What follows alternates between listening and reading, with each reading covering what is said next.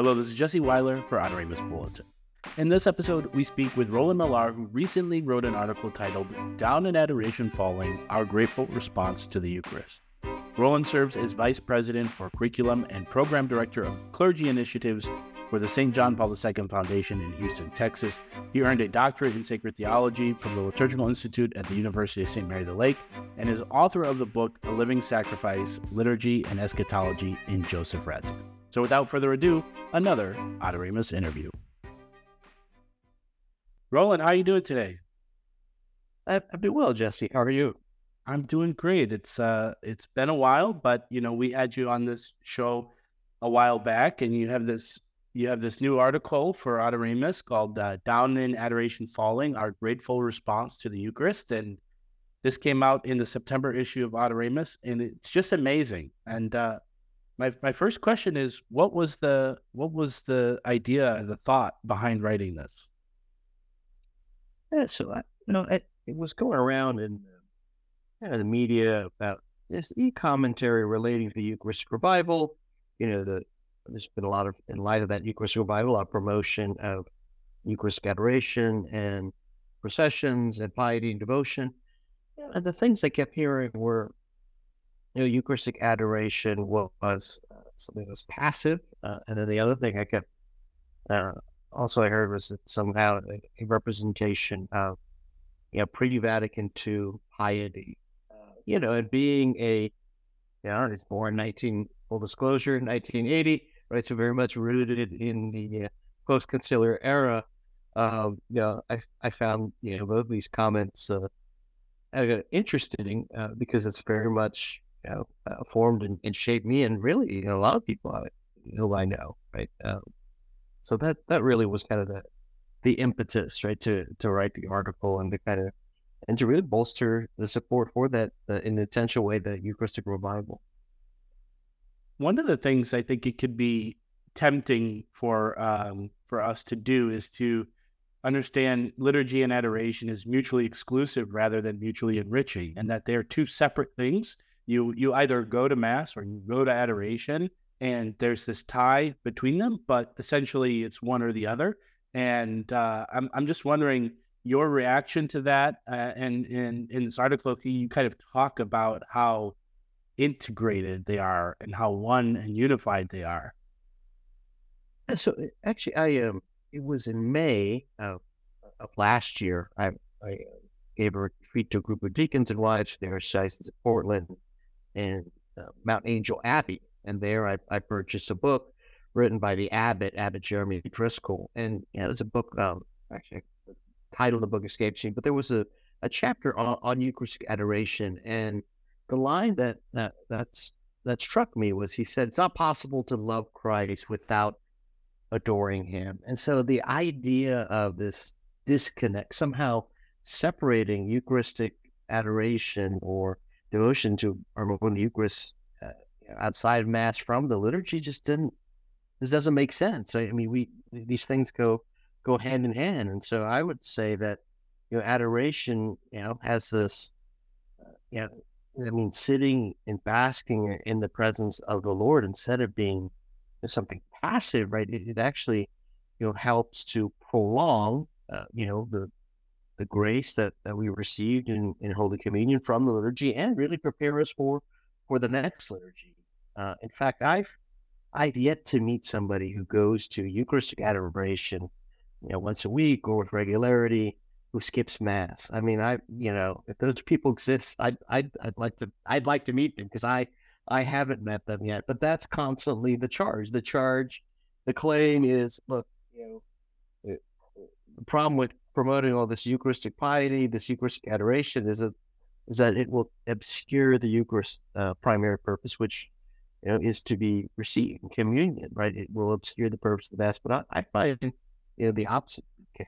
What about this other idea that adoration is paraliturgical, right? You have exposition and reposition, and their liturgical elements, but if you just go into a chapel that has, the Blessed Sacrament, immediately there is a devotion component, an individual, personal, emotive component to that. How do we navigate that as, like you said, active and liturgical?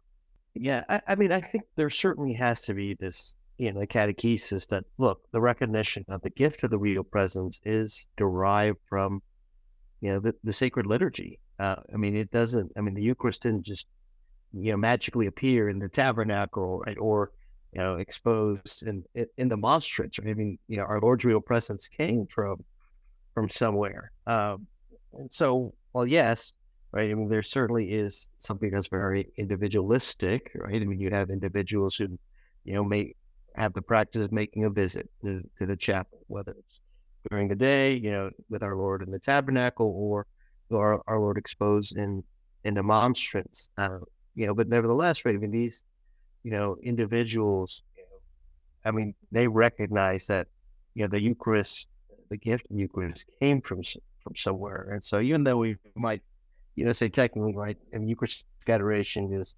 paraliturgical, I mean, that Eucharistic presence, wouldn't exist were it not from the liturgy. And frankly, the act of adoration, began in the liturgy. I mean, there are parts, of the liturgy where we're called explicitly to adore Christ, right? Behold the Lamb of God, and the priest holding up, the sacred hosts for the faithful's adoration, right? We're called explicitly to, adore our Lord in the Blessed Sacrament at that moment. So really, Eucharistic adoration is almost kind of suspending that moment, or prolonging it for our benefit. And when you love someone, I mean, isn't that, naturally, logically what you want to do? You want to abide in the presence of the other, right? You want to be with them. I think if we want to remedy this practice of, treating the Eucharist like a vitamin, right? It's just, I have no relationship. I just pop the pill and move on. I mean, I think, Eucharistic adoration helps to overcome um, that passivity, right? With the proper formation. What was behind, or what is behind, the more recent popes, you know, like pretty much explicit promotion of Eucharistic adoration? Because it's obviously nothing new. I mean, this has been something that's been done in the church, but we see a revival of it, like you said, even post Vatican II. That's interesting. I mean, we talk about Eucharist revival, obviously, as it pertains to the Church of the United States. Then in the course of the article, I talk about this papal Eucharistic revival, right? Beginning with St. Paul VI encyclical Mysterium Fidei, the mystery of faith. And he, it just speaks of, the Eucharist as, our Eucharistic adoration during the day as a proof of our gratitude, a pledge of our love, really kind of rendering, to Christ the honor he deserves. And what's interesting is that he situates it, in the context of the council, in this sense, right? That Vatican II was supposed to bring about this renewal, liturgical renewal, and one of the fruits of that liturgical renewal, that uh, restoration, would be a wave of Eucharistic devotion. And so he wanted to make that explicit, but frankly, well, maybe people undoubtedly have varying opinions about why this is the case, right? But it doesn't happen, right? You don't have this, Eucharistic flourishing, following the council. But nevertheless, right, Paul VI in Mysterium Fidei, right, lays it out explicitly that this is, one of the goals, right? I mean, devotion in its varying iterations and form. One of the things I find really fascinating is, closer to the end of the article, you talk about Eucharistic adoration as as having an inherent link to mission, evangelization, and charity. And again, this goes into this. Maybe that's what we would perceive as active, and then, in adoration as being the passive thing. But this also strikes a chord with, the liturgical movement and social regeneration, and that you have this source, but then you also have to have this outlet, or this way that the gospel continues beyond mass, beyond adoration. Can you tell me a little bit about Eucharist and the link to mission, evangelization, and charity? Yeah, I mean, we think, the Gospel of Luke, right? Well, the two sisters, Martha and Mary. Martha is busy serving the Lord, right? Mary is sitting at the feet of Jesus. And Martha is clearly frustrated, right? She's doing all this stuff. She's actively working. And then Jesus, recognizing her frustration, says, look, your sister Mary has chosen the best part or better part, depending on the translation. And that's it, right? I mean, contemplation, that time spent basking in the presence of the Lord, really is, it's the soul of the apostle. It gives rise to mission. And you see this in the lives of the missionaries of the poor or the missionaries of charity. They have each and every day a period of Eucharistic adoration.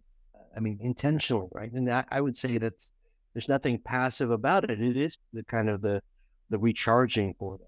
I mean, it's once in a conversation with the future Cardinal Comastri, St. Teresa of Calcutta listened to the prayer life, the devotion of the young then Father Comastri, and then she made the comment, right? That's not enough, right? You need to do more, otherwise you'll be too poor to serve the poor, and that's really at the you know at the ground floor what gives rise to mission. In fact, the whole Eucharistic Bible, people have this sense that it's just going to the climax, the culmination is this Eucharistic Congress, Indianapolis, but that's actually not it, right? There's actually more after that period, focused explicitly on the relationship between Eucharist and mission, right? And so it's a reminder to us that the Eucharist is directed towards the other. I mean, we can't. I mean, Deus Caritas, S number 14 by Pope Benedict. I mean, he says that a love that a Eucharist is, paraphrasing here, intrinsically fragmented if it does not result into a concrete expression of charity, of love for neighbor, right? In other words, the Eucharistic adoration, this our time with our Lord in the Blessed Sacrament gives us the grace to become Eucharist for others. In fact, that's why explicitly, Pope Benedict XVI allowed for these different endings, at the end of Mass, right? Instead of, you don't just have to simply say, the Mass is ended, thanks be to God, but the alternative, one of the alternative endings is the notion that we're sent for, right? I mean, in other words, we're sent on mission, but we can't go on mission until we've first entered into the presence and communion with Christ. Yeah, I think constantly of that, farmer who's asked by St. John Vianney, what do you do here at the end of each day? Right? When he's sitting before the Lord of the Blessed Sacrament, the farmer says, I look at him and he looks at me. And we look at the lives of the saints. You look at the Blessed Pier Giorgio Frassati, St. Teresa of Calcutta, St. Vincent de Paul, or any so-called active saint, or a saint engaged in acts of charity. I mean, first and foremost, they spend, a lot of time in the presence of the Eucharist, the sacrament of charity, the sacrament of caritas. But the culmination of this, which is really great, it's not just that you actively participate and that you're in Christ's presence and you abide in His love. It's not even just that afterwards you go and evangelize and be charitable. It's actually the culmination is being transformed. And so this is the goal, the highest goal possible, but it's the goal of all of this. Can you talk about how all of everything that we've talked about leads to that transformation and sanctification? In our local parish, St. Teresa's in Sugar Land, and they have a perpetual Eucharistic adoration chapel, open 7 days a week, 24 hours a day.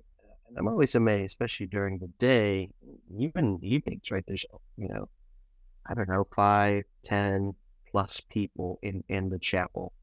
And they're, engaged in different postures. Some people are sitting, some people are prostrated, some people are kneeling, some people are praying the rosary, some are reading scripture, some other form of spiritual reading. Others are just simply, basking in the presence of the Lord. But you can't help but think of, our Lord on Mount Tabor and the Transfiguration and the words of St. Peter, right? How good it is for us to be here, right? I mean, Eucharistic adoration is a reminder of that ultimate culmination, right? That of our, basking in the presence of the Lord, not just veiled, but as we do in the Eucharist, but unveiled. In fact, in one of the accounts of the Transfiguration, uh, you have Moses and Elijah obviously appear on either side of Jesus. St. Peter asks, what did you discuss? And I forget if it's St. Mark's or St. Luke's account. But our Lord says he spoke about his exodus.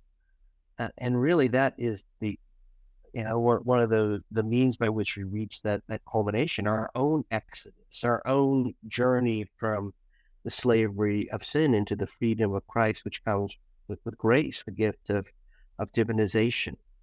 Um, and so for people who would, call it Eucharistic adoration passive, I think we're, at the end of the day, right, we're, overlooking this, great and fruitful development, right, which has, doesn't lead people away from Christ and charity for their neighbor, but rather roots them more deeply in it.